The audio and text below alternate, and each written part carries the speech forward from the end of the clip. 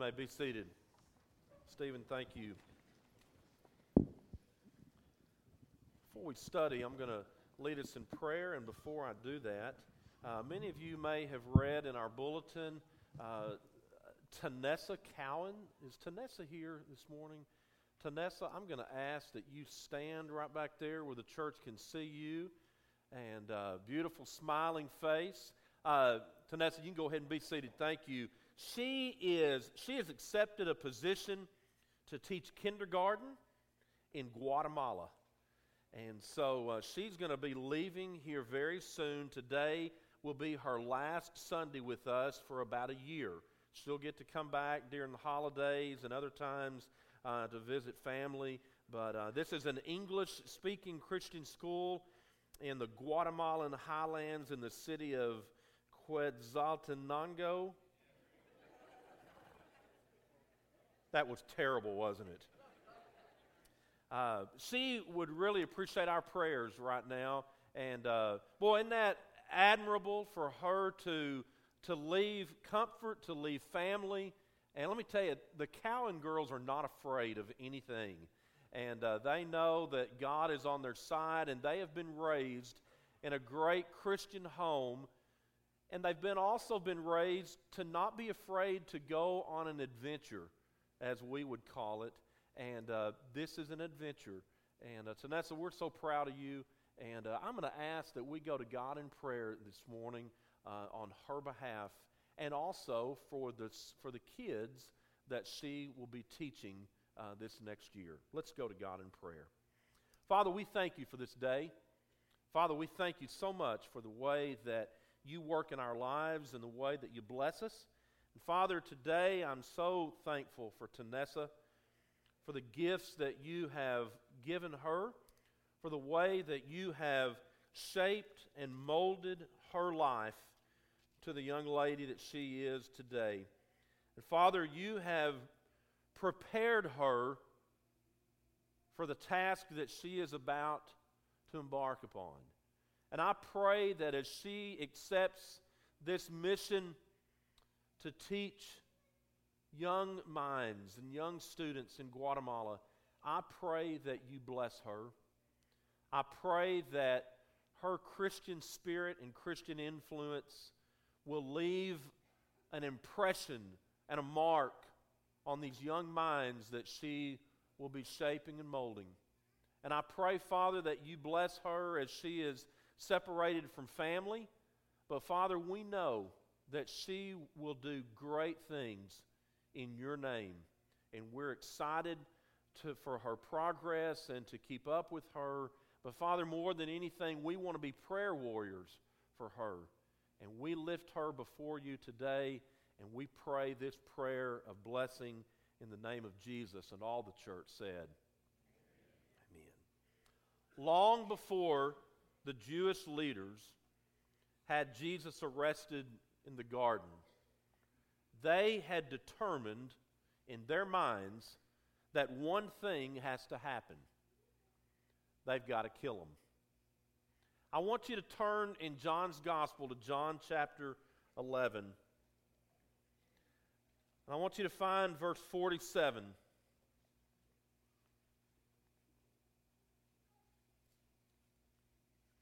John 11, beginning in verse 47. Then the chief priests and the Pharisees called a meeting of the Sanhedrin. What are we accomplishing? They asked. Here is this man performing many miraculous signs, and if we let him go on like this, everyone will believe in him. And then the Romans will come and take away both our place and our nation. And then one of them, named Caiaphas, who was high priest that year, spoke up, "You know nothing at all."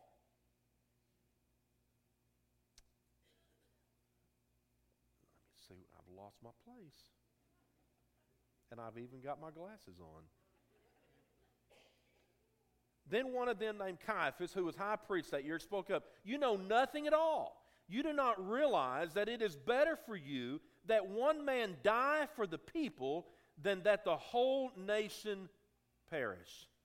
He did not say this on his own, but as high priest that year, he prophesied that Jesus would die for the Jewish nation, and not only for the nation, but also for the scattered children of God, to bring them together and make them one. So from that day on, they plotted to take his life.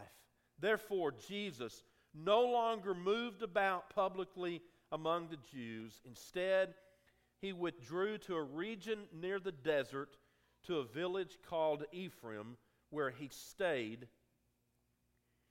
with his disciples. Do you see the contrast that's going on here? If we let this man live, if we let this man continue, then one thing's going to happen.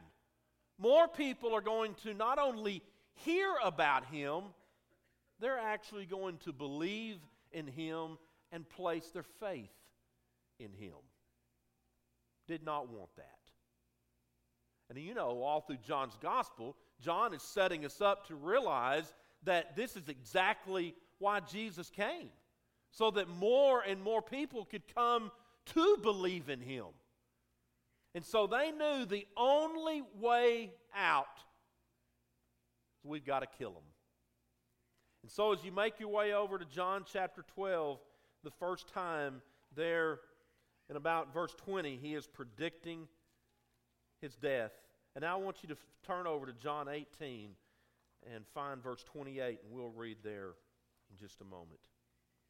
They bound the hands of Jesus in the garden where he prayed. They led him through the streets in shame. They spat upon the Savior, so pure and free from sin. They said, "Crucify him, he's to blame." Upon his precious head they placed a crown of thorns.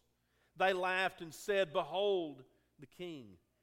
They struck him and they cursed him and mocked his holy name. All alone he suffered everything. And when they nailed him to the cross, his mother stood nearby.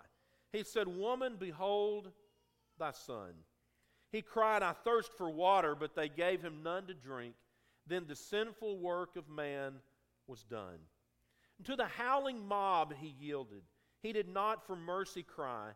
The cross of shame he took alone, and when he cried, "It's finished," he gave himself to die, because salvation's wondrous plan was done.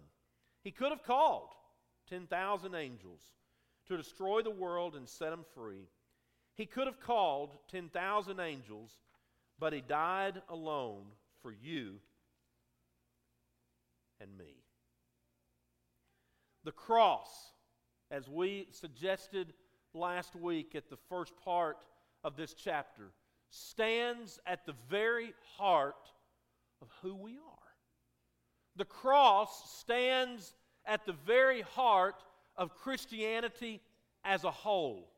It always has, and it always will. And in spite of the fact of the world that we live in today and all the accusations and all the things that they throw against the name of Jesus, we have been reminded this morning through the beautiful song that it's in Christ alone that we stand. And nobody can ever take that away from our faith. Amen? But just like they did in Jesus' day, they will continue to do even today. People will fight it. And people will throw every accusation imaginable our way simply because we wear the name of Christ. There were others. The disciples, for example. They wore the name of Christ, didn't they? They were followers of Christ. They were following every day, trying to learn from their master because they were students. Okay, that was the relationship that they had. They were trying to learn all they could in what it really meant to deny self and take up the cross and follow after this one that they didn't really know very well. All they knew was he said, drop everything you have and come follow me. And so they did that. And the more they did that, and the longer that they followed Jesus, they began to realize, not everything about this man is popular. And they began to see that so many did not want to place their faith in him. And so all through the gospel story leading up to the garden, we see people on both sides. We see people trying to grow in their faith, and then we also see fear at hand. God's in charge of one, and Satan was in charge of the other. Do we not see that even today, that spiritual battle that takes place? Do you not witness that? Do you not experience that in your own walk of faith? You want to grow in faith, and you want to have a strong faith, and you want to do all these things with faith, but fear is right there.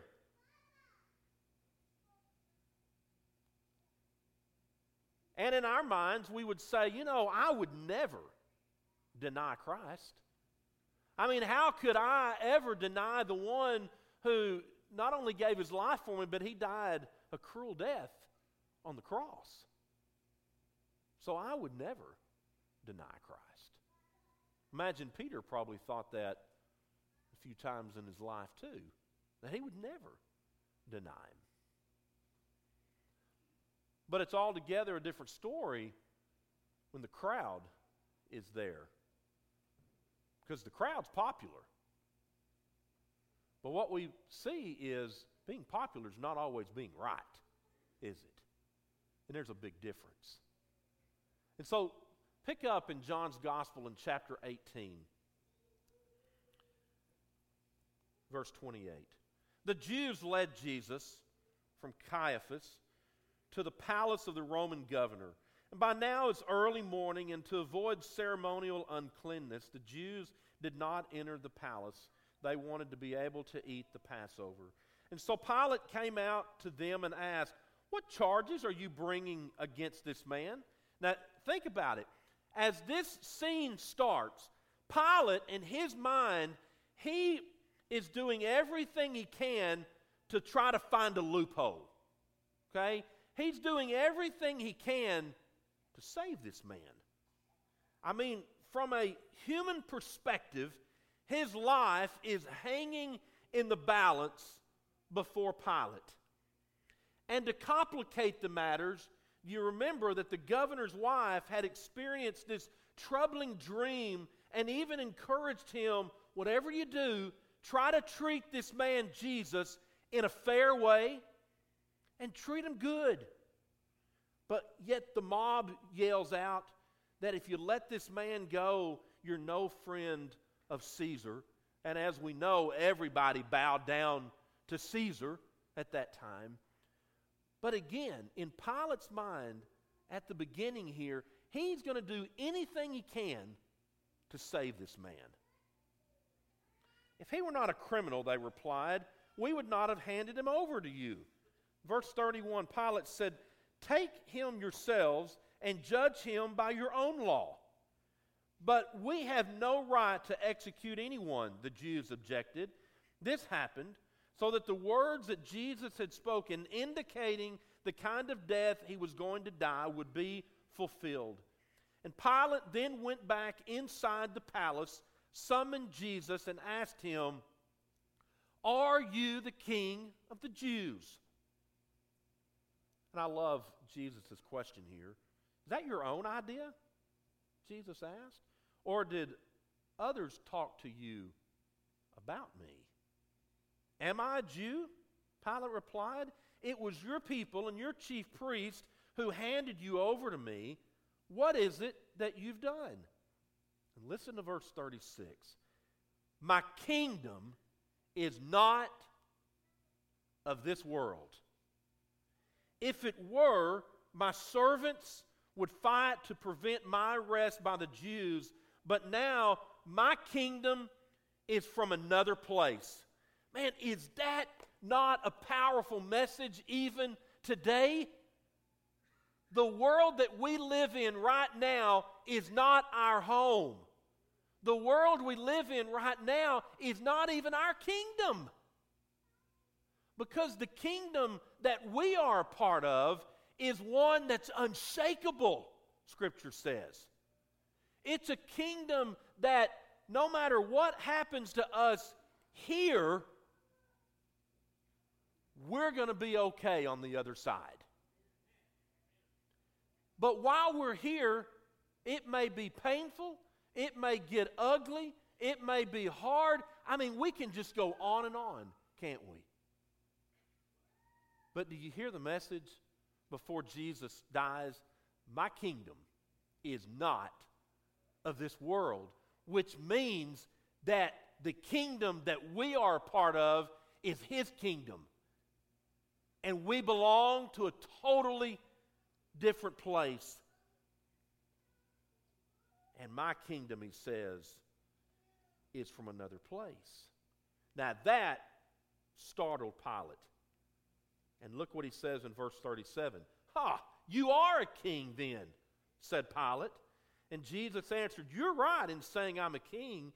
In fact, for this reason I was born, and for this I came into the world to testify to the truth.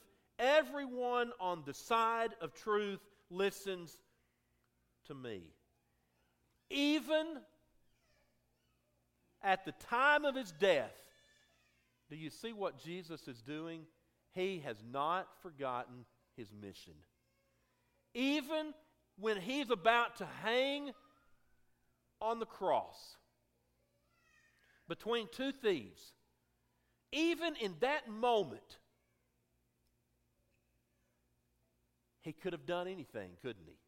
He could have called 10,000 angels. He could have worked another miracle. He could have escaped it. But why did he not? Because it was not the Father's will. Big point to make. Because it was God's will for him to go to the cross and to die the cruel, criminal death, he fulfilled the mission of his Father. And even in the heat of the moment, he is answering all of it just as truthful as he knows how, because that's his mission. That's his agenda. What is truth? Pilate asked. With this, he went out again to the Jews and said, "I find no basis for a charge against him, but it is your custom for me to release to you one prisoner at a time of the Passover. Do you want me to release the King of the Jews?" And they shouted back, "No, not him. Give us Barabbas." And now Barabbas had taken part in a rebellion. Fear and faith always at work, even in our life today. Look at verse 17 of chapter 18.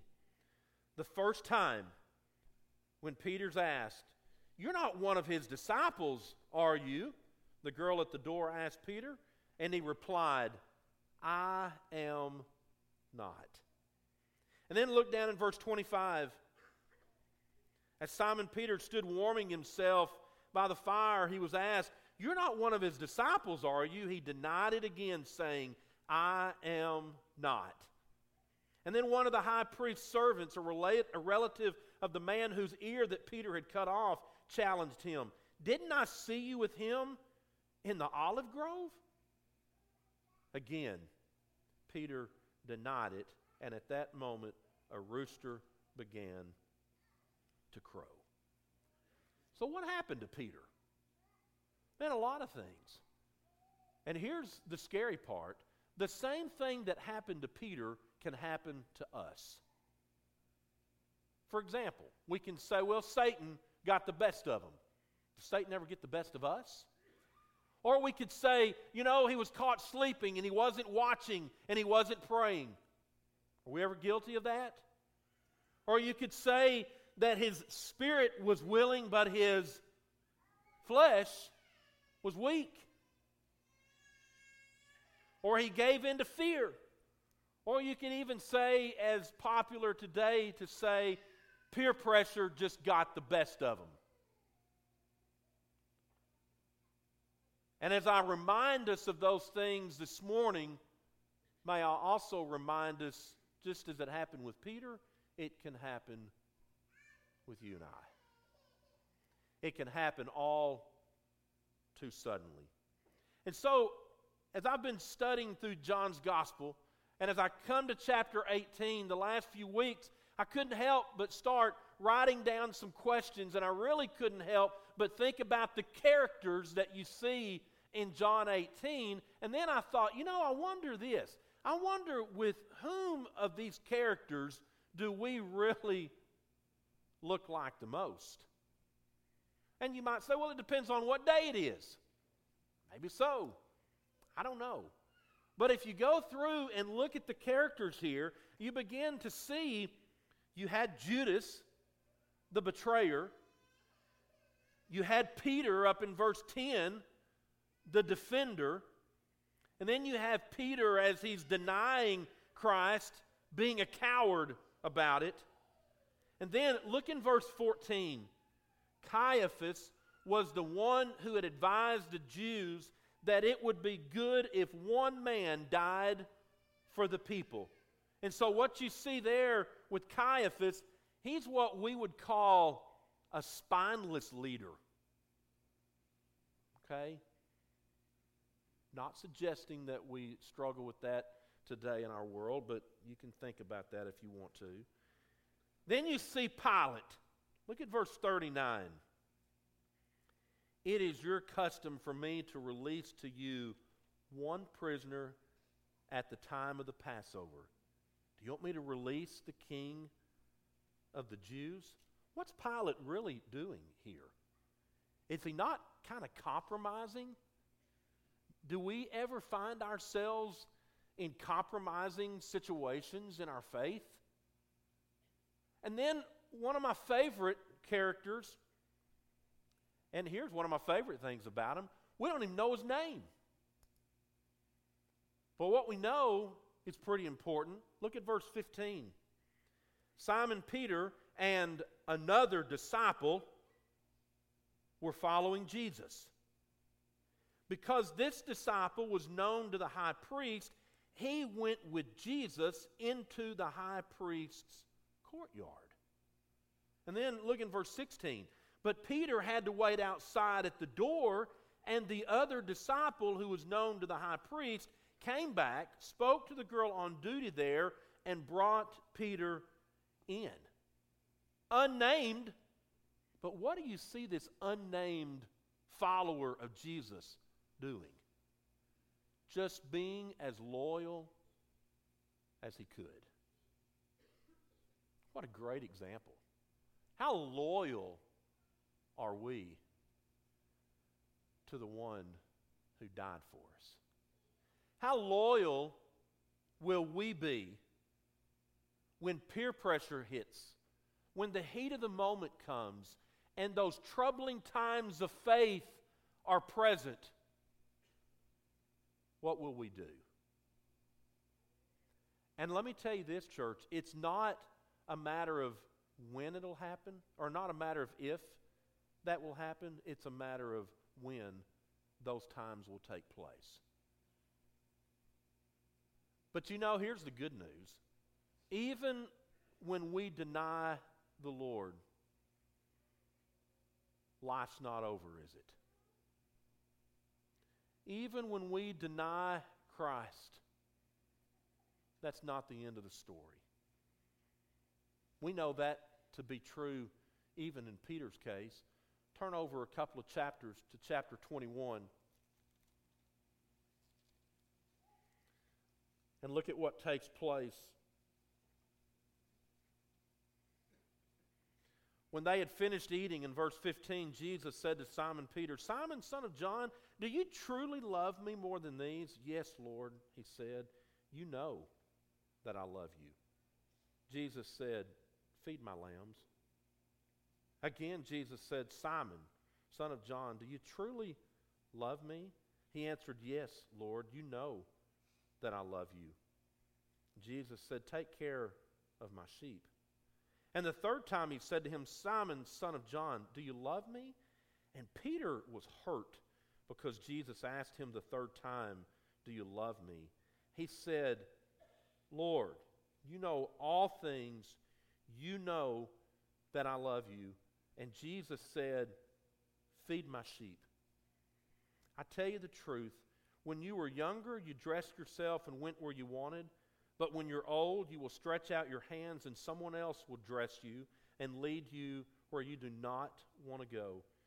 Jesus said this to indicate the kind of death by which Peter would glorify God.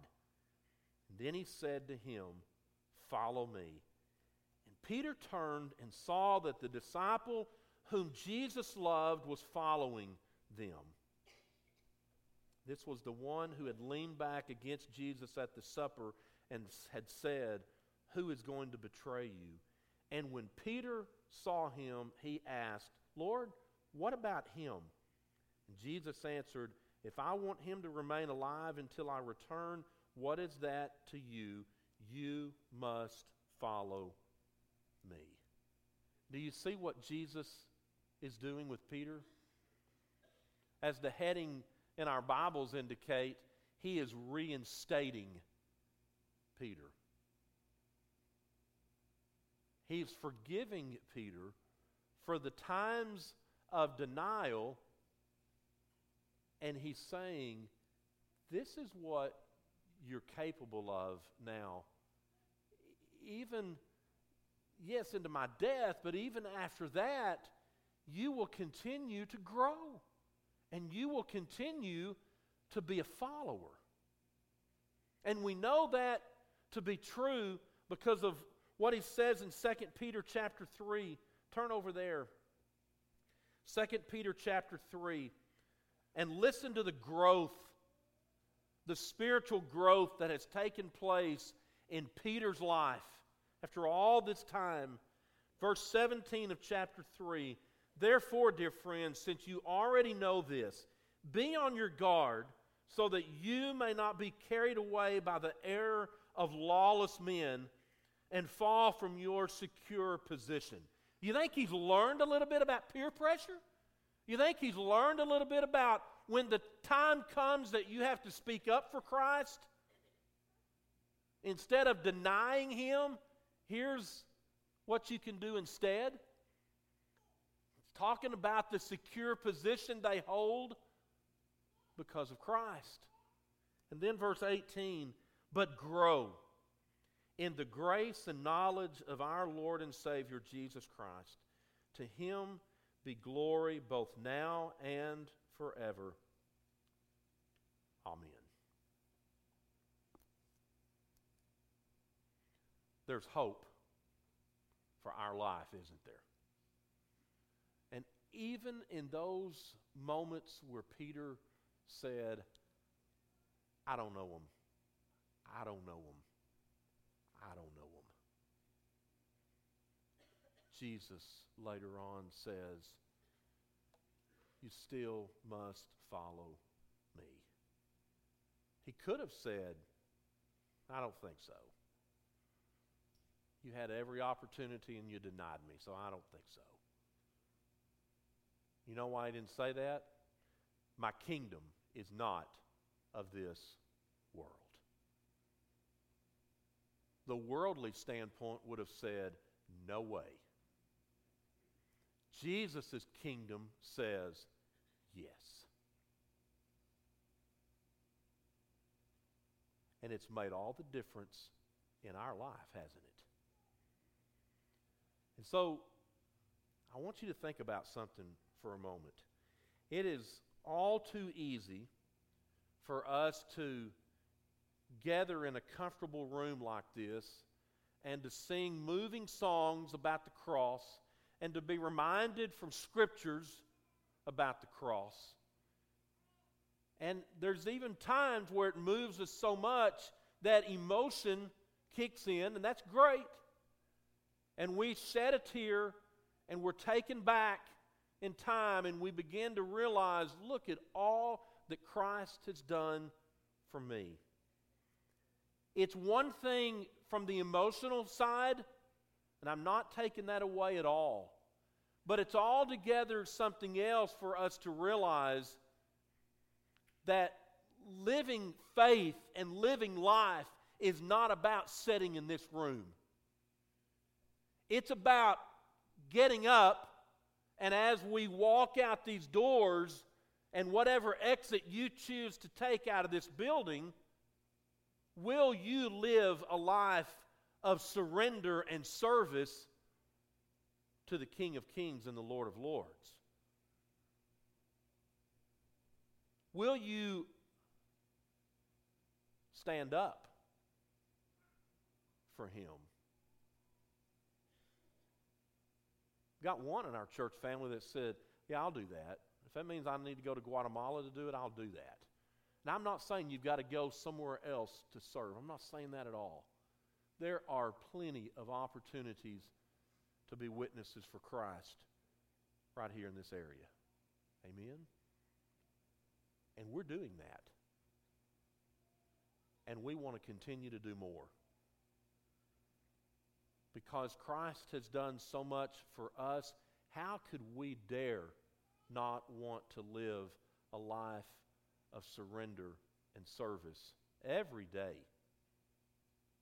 Because when we live that,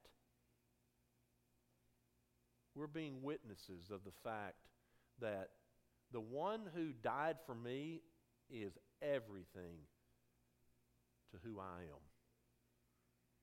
And we just want to continue to grow, just like Peter said, grow in the grace and the knowledge of our Lord and Savior Jesus Christ. We want to do that. And as we pray for deeper ways to find connection with God and to find ways that we can reach out more than ever, we begin to realize we do that because that's the message of the cross.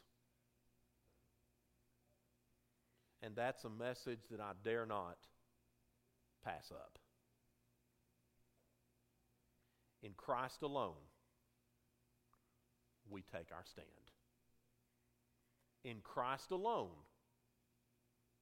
is where we find the glory. And just as Christ went to the cross to fulfill glory, we fulfill that every day by the things we say, by the people we come in contact with, and by every opportunity that we have to say, I've decided to follow Jesus. May God bless us to that end. And may God even bless us and forgive us when we fail and when we deny and when we fall short. The cross reminds us there's always hope. Our hope is built on nothing less than Jesus' blood and righteousness. As we stand to sing a song this morning, if there's anything that we can do to help you draw closer to that message and to see what that life looks like, we want to do that. And we ask you to come right now as we stand and as we sing.